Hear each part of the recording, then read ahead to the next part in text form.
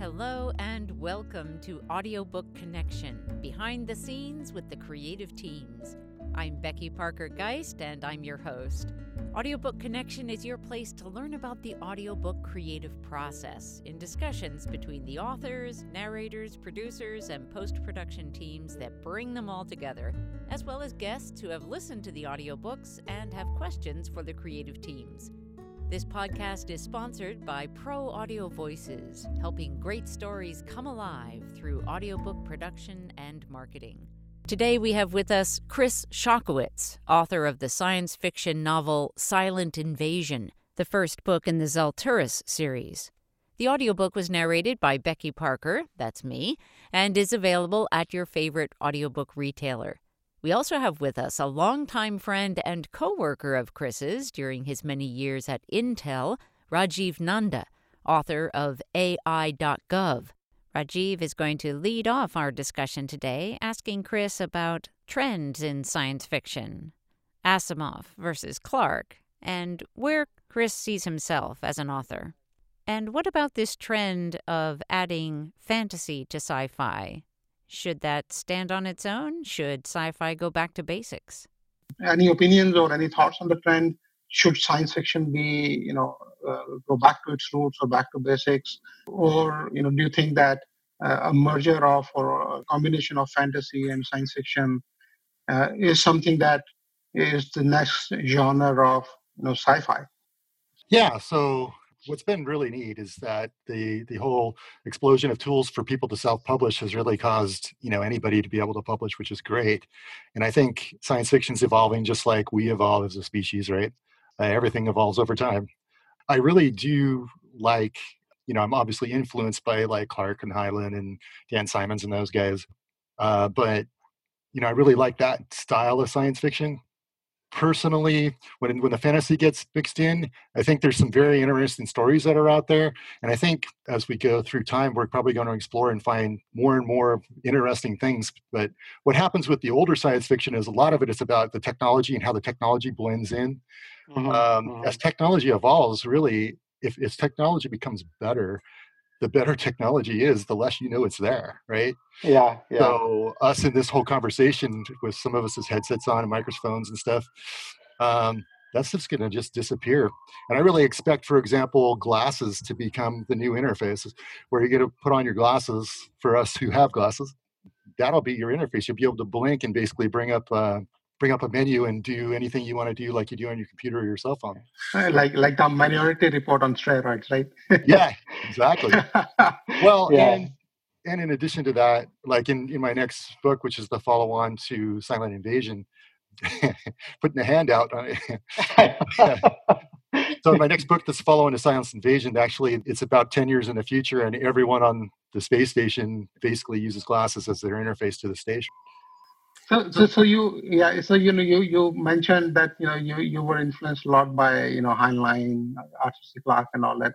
So when I read both of your books, the Silent Invasion and the Colonizing Trappist, I observed that your style is more Arthur C. Clarke than Asimov.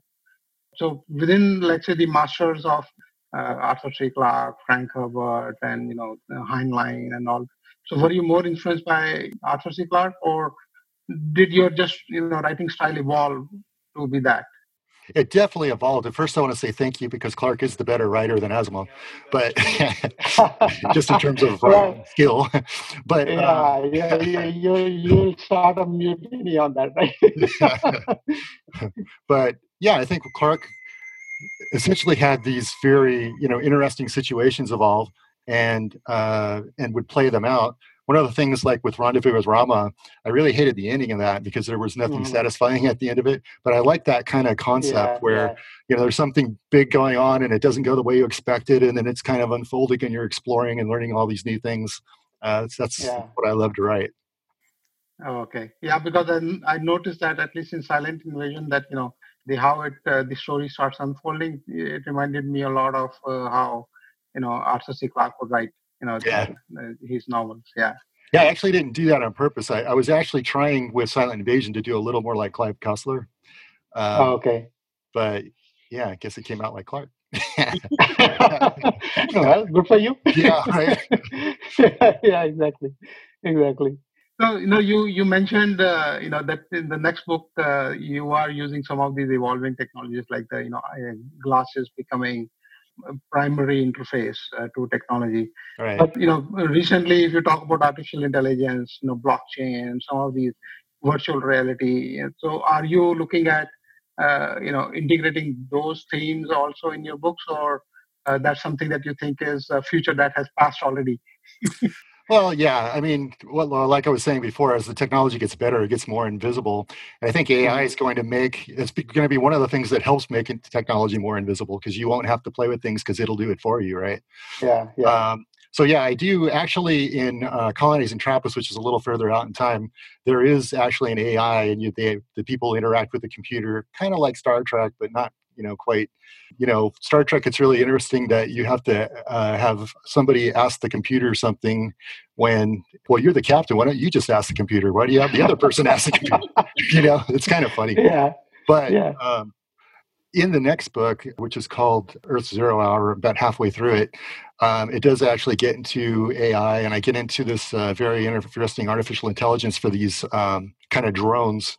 So Intel does those drones. Remember where they did the big light shows, and it's 1,000 drones? Yes. Well, Yes. think about a station Yeah. space where you're putting out 500,000 drones, and their job is to spin around the station really fast and to block incoming shots. Yeah. Wow. So you can block 500,000 shots with 500,000 drones, right? Yeah. So it's kind of an interesting, better than point defense type of thing. That is all basically controlled through an artificial intelligence, because you'd have to for the complexity of it all, right? Exactly. Yeah, and the response time, and that obviously you cannot keep on clicking the buttons, right? Exactly. Or driving through yeah, exactly. Yeah. So I didn't go the way that you did with your book AI.gov, where it's kind of about, what's the implications of it to society. So I was kind of more, what's the results of using it? Oh, okay. Yeah. Because, essentially when I wrote that short story, it was more of, the immediate effect of AI taking over a government and how that would impact, our lives. But yeah, the potential for good and evil. Yeah. Exactly. Yeah. You can trust the politicians, right? Yeah. And if the AI becomes a politician, then you know what. Right. Yeah. So, what about Silent Invasion? When is the second book? Is it already out, or are you done? Yeah, so Earth 0 Hour. So basically in Silent Invasion, that dream that I started off thinking of as a video game, and then I kind of changed it to a book, which is, if aliens invaded Earth, why would they ever risk themselves when we're so willing to kill each other? All they have to do is influence us to kill each other, and they can do, they can completely manipulate us, right? Yeah. So that was kind of that whole concept that evolved. And so basically throughout Silent Invasion, without too much of a spoiler, they discovered what was going on and found a way to combat them effectively. So then, the aliens were going to come back because they really needed to meet their objective. So Earth basically decided we're going to fight them. And because we damaged some of their ships, we got some technology. So a lot of the stuff that I get into is all stuff that's actually technically feasible, except for fusion reactors. It's technically feasible within the next 10 years. It's actually technically feasible for us to start building right now. So there's basically the fundamental building block is an orbital ring. And the idea is that you can put something in orbit around the planet at various heights, and you can essentially run electricity through it. And the motion of that would essentially keep it in orbit around the Earth. And then you can basically mount stations on it. And then you could do that at a fairly low orbit so that you can connect a tether from the ground and be able to run what I call a nanorail, which is essentially a Kevlar or a carbon fiber line that's attached to a little, caboose that basically takes you up to space. So you get over that first mile problem, well, actually the first 100-mile problem, get into space, and then from there you can transfer in lower orbit between stations, right? So that allows us to start moving people and expensive things very quickly. And then the other idea is that you can basically set up a tunnel or a tube that's vacuum, kind of like Hyperloop, and essentially accelerate something very fast, fairly cheaply on a magnetic rail, and then have it basically blast out of that tube and be relatively high. So you want to start low, like in a valley, and go up a mountain and then basically blast off into space. And it's a relatively cheap way to move, again, material and cargo up to that could withstand about 4 Gs. And then there's just yeah. going to be rockets that take big, heavy, bulky stuff that you have to move. Like if you're moving a reactor, you got to have the foundation for the reactor. So anyway, it goes into all of that mechanics about how that happens, all as part of evolving the story. And then this huge battle that happens in space and, all the mayhem that occurs. So do you read about all these? And, there's a lot of, even in the book I was reading and both of the books, that you go into some pretty good details about technology. So, so do you read up and, Yeah, I definitely research. So how do you collect all the material? Well, first off, I research technologies that are actually feasible for that time frame. And then collecting the material is just, you go online, there's just a plethora of information out there. And I try to find the people who are more reputable and kind of analyze what they're saying and then say, okay, well, how would that actually evolve? And then how would people interact with it? And how could that play into your story, Yeah. So it's fun. Yeah, I know. I can definitely see that in your writing that, you're having more fun than I think. You had fun writing code or writing, PowerPoints and the right. That's true. More fun than a PowerPoint and spreadsheet. Yeah, exactly.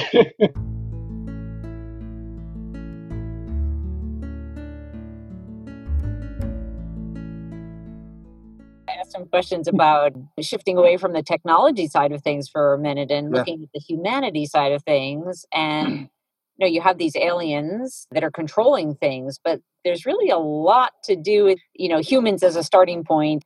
I would love to hear more about like the role of humanity and how you see your vision of extraterrestrial life and how that overlaps or contradicts or what that interaction is like. Yeah.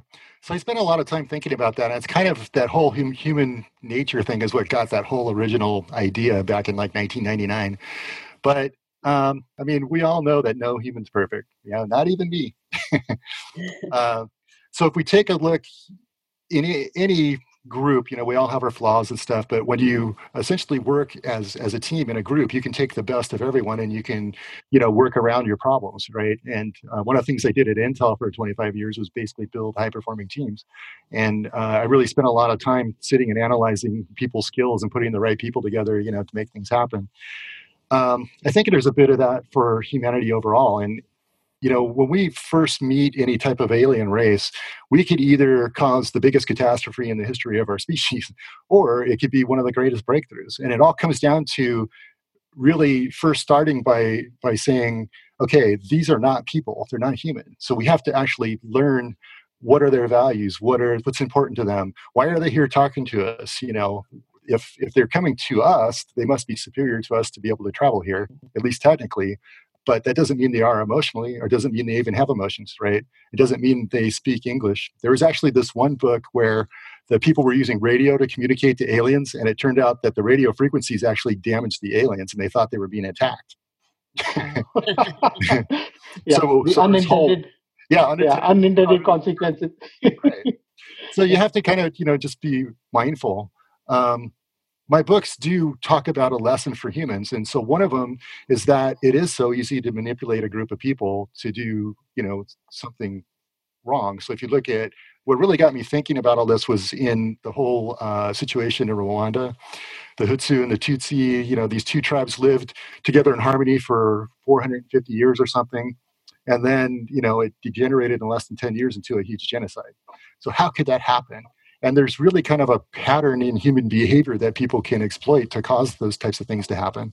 So I think it's important for us as a species to think about our holistic well-being and stop focusing on our differences and start focusing on the things that are similar. And nothing's going to do that more than when you run into an alien, because the aliens are going to be so different. That guy that I used to, I'm a Republican or you're a Democrat, we don't get along. Well, you know what? We're a lot more alike than we are to that guy. Yeah, that's true. And by the way, our future depends on us working together. Right. So I really tried to have that kind of aspect come out in my books. And, I actually did a dedication. I've actually got it right here so I can say it correctly. For Silent Invasion, this book is dedicated to the estimated 800,000 people who died in the Rwandan genocide. May it never happen again. And I really do mean that. May it never happen again. We never let somebody manipulate us in that way. But you can see aspects of that going on right now, like in South Africa. It's sad to keep seeing us make the same mistakes. So in that book, I tried to look at, well, what is something that would unite humanity? Well, a common enemy or a common goal are really the biggest ways to unite people. It's our tribal nature, right? And so that's what kind of plays out in the Zaltharis series. But I really do a lot of exploring, the depths of human nature and kind of us, especially in Colonizing Trappist, try to understand who this alien species is, how they communicate, how they think, what's important to them. Because you can't make assumptions that, they said this, there's really an underlying meaning there for what they said. Well, you don't know that because you don't know the way they think. Right. I love actually the way you layer that. When we think about the way that we see the other, right, just culturally, right? So we may see our culture, some other culture as other, but there are like layers of that, and you use both. You use that in all the different ways, such that we have within the human species, we have us looking at each other as other. Oh, well, we can kill them because whatever reason. Yeah, right? They're not like me. I don't like them. So, yeah. We can kill them. But then when we go to the common enemy, now we can pull together as humanity against the common enemy. But then there's that layer of, oh, wait a minute. They're the other at the moment, but let's find out who they are. So it's like this expanding experience of getting to know the other and learning how to not just turn everyone into an enemy just because they're Yeah, exactly. And it's also to look for similarities more so than differences, because our nature, our tribal, history, like way deep in our brain, we look at a tribe as the group that protects us. So we're looking for those people like us to hang out with. You can see that on social media a lot today, right? Yeah. You try to go to the groups where people are more like me, versus I'm going to go look at the similarities for somebody who's different than me to try to build a common ground and a bridge, right? Yeah. Let's listen to a bit of the audiobook. They went to work immediately documenting the company's structures, transactions, and conclusions. After a few hours, Amber pulled Jeff to a quiet corner of the room and said, "I found something you are not going to believe." "What?" "The companies I'm tracking were created after World War II in the late 1940s. "Wow.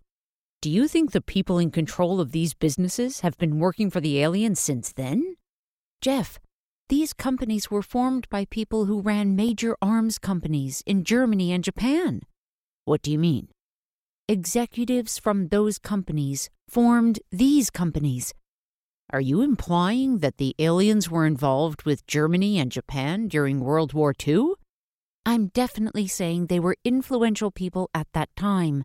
What if the aliens were trying to take over the world through military force by using Germany and Japan? When that failed, they reset their plans and helped humans develop the technology to build these factories." So, Chris, do you also read human psychology? Like, how do you, in the book, how are you, how did you come across that? How to know others? How to actually different species that has come to, Earth, and how do we communicate with them, or how do we try to understand? So, is it based on some particular, psychology books that you have read, or shed some more light on that? Yeah, well, being a manager at Intel for 25 years, so I figure if you're going to be good at managing something, you should understand it. If you're managing people, you need to understand people, right? So I did a lot of analysis of people, and people don't realize it, but when I talk with somebody, I try not to do any snap judgments. Some people do that. I don't like to. But what I can do is I kind of pick up on what's their behavioral type, and what are their motivations, and what are the things they like and dislike. And just through questions and interacting, you kind of build this kind of framework around people. Once because I've managed at one time or another over 1,000 people, right? Just over time, not all at once, but you just start to learn those patterns. And then when you've read enough about it. And I had managers like, I don't know if you remember Coca Yakely. She was very much into the people aspects. And she and I used to talk for hours just about people and the types of people and how they work together. No, I do remember, because, I was also fortunate enough to be, in a lot of the classes that we attended where, we would understand the, behaviors, the aspirations of people and all that. So, but beyond what we learned at Intel and applied at Intel, obviously there's a wealth of, learning there. But have you read other books on human psychology? No, I haven't really gotten into I mean, I read some Nietzsche, for example, just for the fun of it, because that guy's very Yeah. entertaining. Yeah, more of philosophy. Yeah. He's Yeah, more right. of philosophy than human psychology. Yeah. Yeah, but I haven't really read psychology books or followed people like that. No, but it's more Okay. so if you're looking at a whole person, in a business environment, there's a psychology piece and Yes. motivation, and Yeah. Now, I do read some of the psychology stuff like Jung and yeah, I know some you of the do. other articles. So, but based on our experience and all that, I think you have pretty good understanding of human behavior and aspirations. What triggers what, and how people evolve. So pretty good. Oh, thank you. So let me switch gears a little bit. So so let's say today, if you want to be known as an author, right? So you are getting there by publishing books and all that. So would you prefer to be known as Heinlein, or you mentioned Asimov you don't like, but Frank Herbert or Clark or somebody else? What's your benchmark? So what's the benchmark that you are trying to aspire to? I like them all. What I was just saying is Asimov has great stories, but he wasn't a great writer, where Clark was a better writer. But, I never really picked somebody that I wanted to just emulate. I talked about Clive Cussler a little bit. There's a few aspects of the way he builds a story really fast that I liked. But, I've read just probably hundreds of different authors, and I didn't really aspire to be like any of them. I was just more so to tell a great story.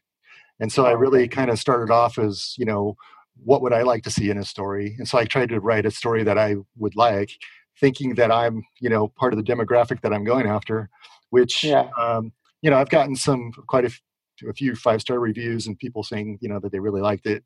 I could do a little bit better work at marketing, which I've actually kind of figured out. I'm going to apply it to my next book when I launch it. Yeah, so I never really said, oh, I want to be like one of these guys, or I want to be a Hugo Award winner or anything. But, if I get there, that would be great. Yeah, obviously, yes. Yeah. Good. Yeah, because, when I obviously with the, same age group. So, Heinlein and Frank Herbert were the two that really, I like their writing style and, how they view politics and philosophy and pragmatism and everything into a storyline. Arthur C. Clarke, obviously, you mentioned, and Asimov, same here. I like him. He writes, good stories, but there's something that doesn't click, even with me on Asimov. So tell us more about, the current science fiction that you're reading, or current books that, let's say, if you were to recommend, apart from your books, yeah, which are the other books that you would recommend to the reader, listeners or the readers, or your friends and family? Yeah, well, the stuff I write, I keep clean. So there's, some that have some interesting additional stuff. But Peter Hamilton has a really good series story out there. It starts with reality dysfunction. That's a really good one. And I like that whole series of books.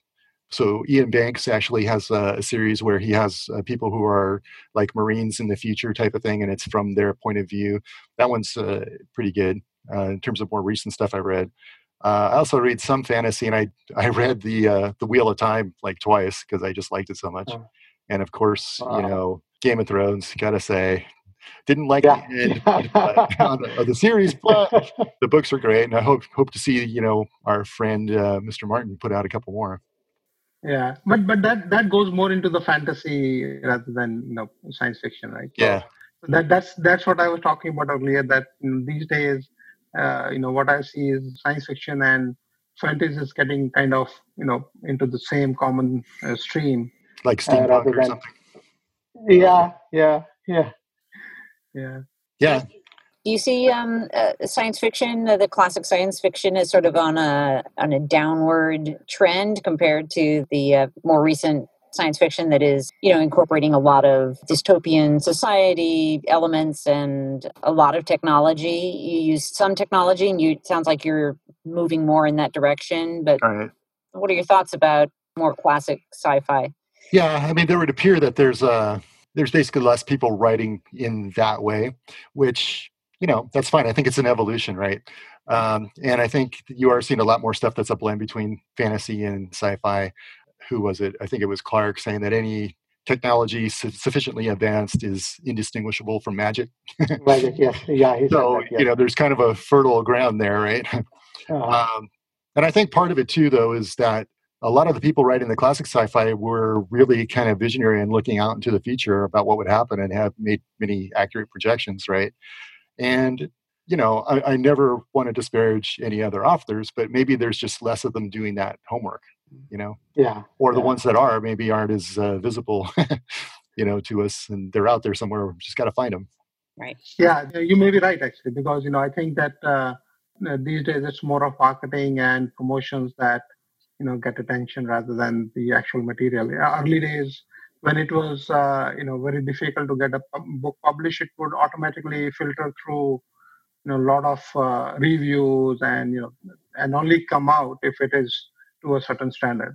Yeah, and there's not a million being published every year, right? Exactly. Yeah, exactly. Yeah. I wonder if some of the more of that trend toward the dystopian society is indicative of lowered amount of hope for the for humanity. Yeah. Because it gets pretty dark. Yeah. Well, there's people like my wife, for example. She really loves a story that's like an end of the world story, and she goes like, I don't know why, but I really like those stories. So it's not that there's lack of hope, but they just like that type of story, right? And if you think about it, you get a lot of emotion there because it's like the ultimate thing going on. So that'll connect with people. So I think part of it is what are people's preferences and so on, and again what Rajiv was saying, what's selling. But I think that's a really interesting question, is there is something about our psychology of saying that we're not as hopeful for the future as maybe we were 20 years ago. I'm actually more hopeful when I look at all of the stuff and how fast we progress. I was going to say that maybe the dystopian future and all that instilled some, not hope, but some desire to actually do something to overcome that, and that itself becomes, the outcome becomes positive. That when people see a lot of this, bleak future on the screen or read about it in the books, then they maybe unconsciously decide, hey, we are not going to, let it overcome us, and we will do something to change it. So who knows? Maybe there's some reverse psychology going on in there. Maybe so. I also thought it was really interesting the choice to have the aliens being, controlling the humans, right? That and manipulating the humans through our maybe it's our greed, or maybe it's our desire for medical breakthroughs, or whatever those things about our flaws that make us susceptible to that manipulation. That what I found really interesting is that by taking it as a manipulation of the aliens, it feels like it makes it a little bit easier to look at those flaws and say, oh, not so much as to not own our issues, but as a way of looking at them as, oh, that's something that I don't need to give up, as I have no control over.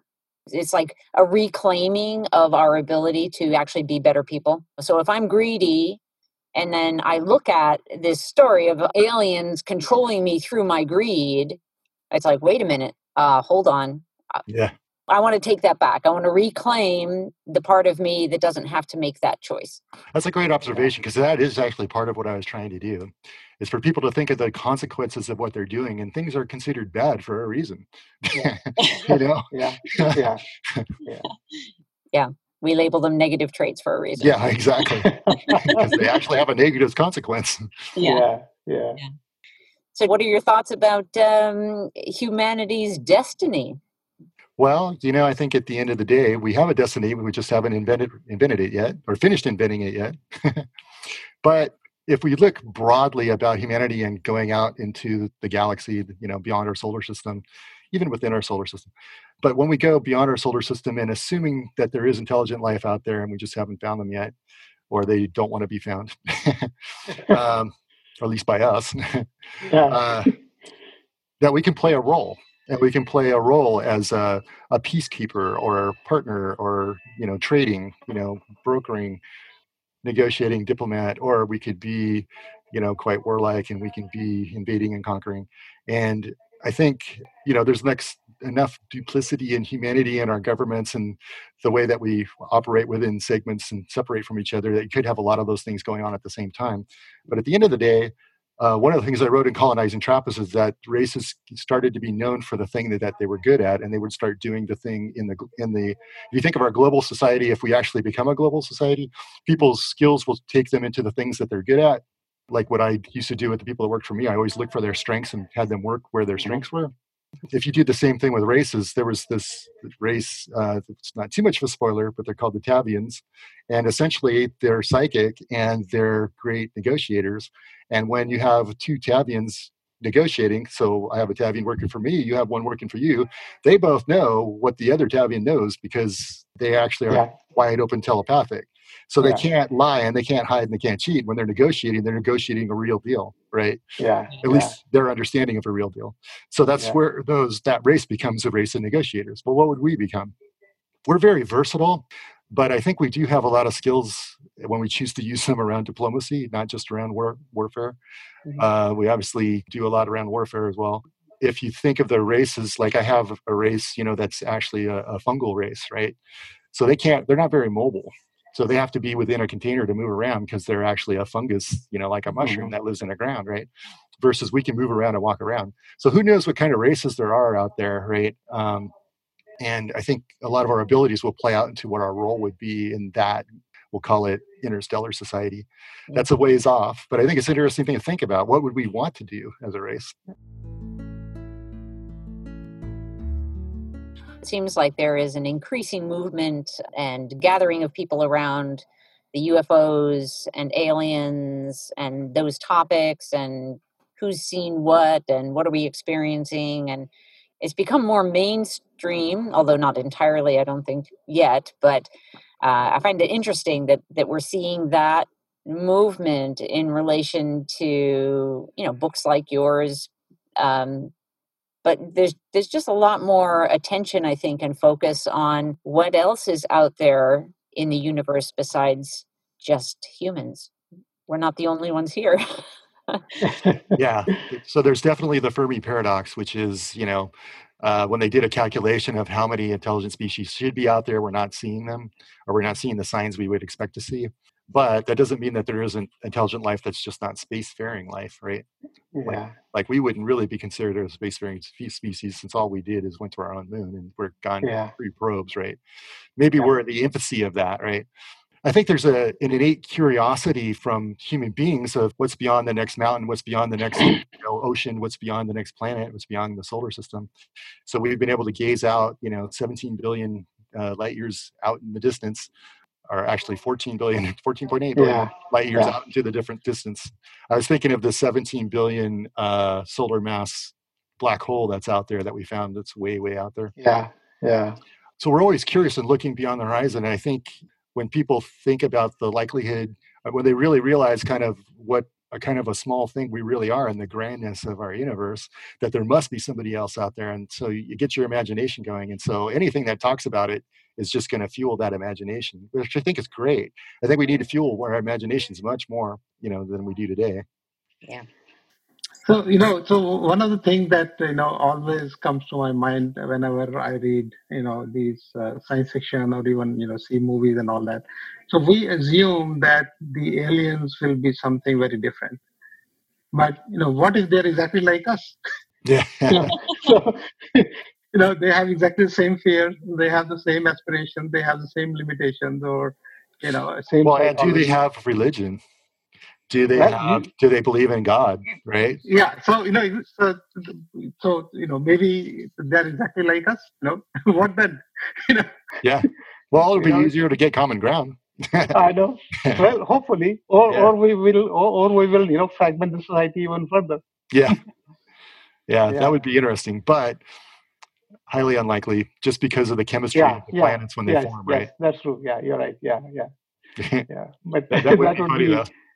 It would be funny. Well, then there is the multiverse, right? So you could say, okay, the aliens are actually in the other universes.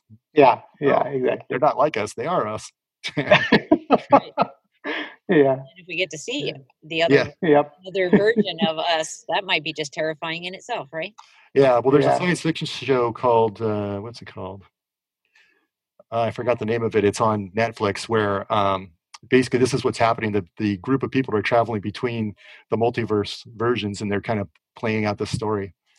It's pretty interesting. Oh, okay. No, I haven't watched it. Well, so Chris, what's coming up for you next? What are you working on? Well, I'm definitely, first off, working on my next book, which is Earth 0 Hour. So it's the second book in the Zalthurst series. And it's essentially after we've kind of had this initial encounter with the Zalthurians, who are the alien race that was influencing us and trying to kill about 5 billion of us. Basically, I won't say too much more, but they return and there's a huge conflict. And it's going to be a lot of really cool technology, some really good characters. Definitely, again, not too much of a spoiler, but, just because they're a main character doesn't mean they always live.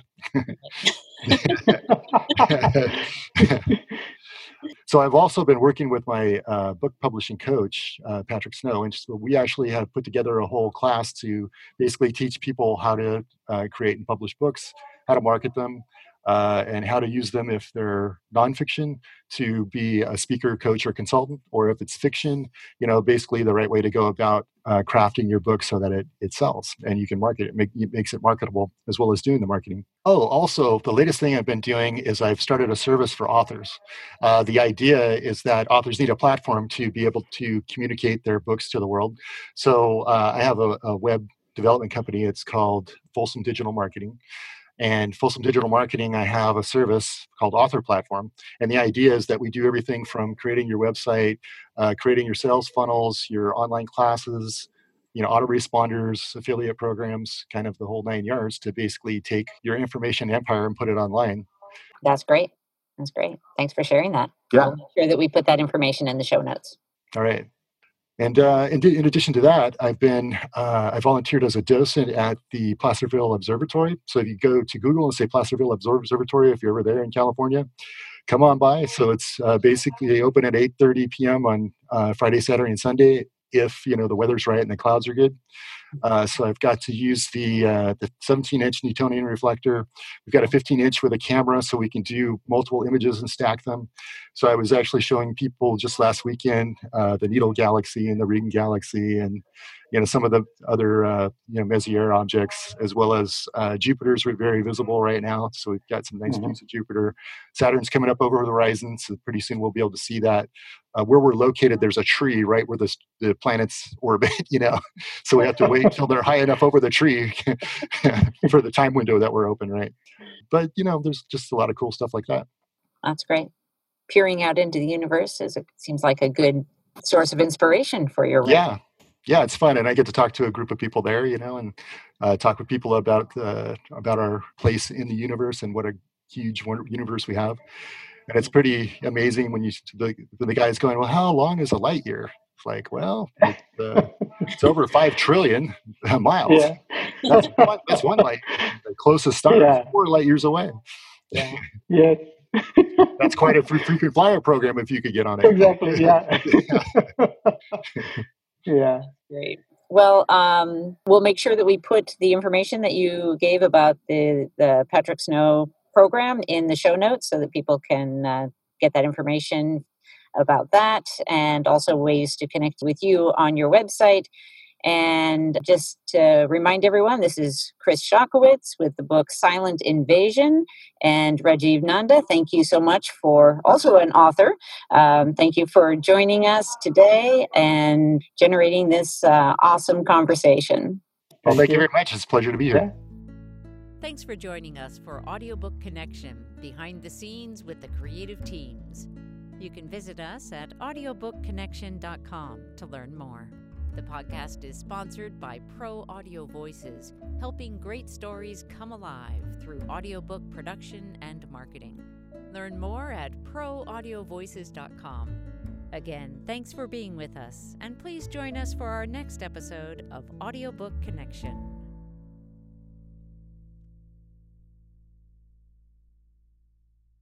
This podcast is a part of the C-Suite Radio Network. For more top business podcasts, visit c-suiteradio.com.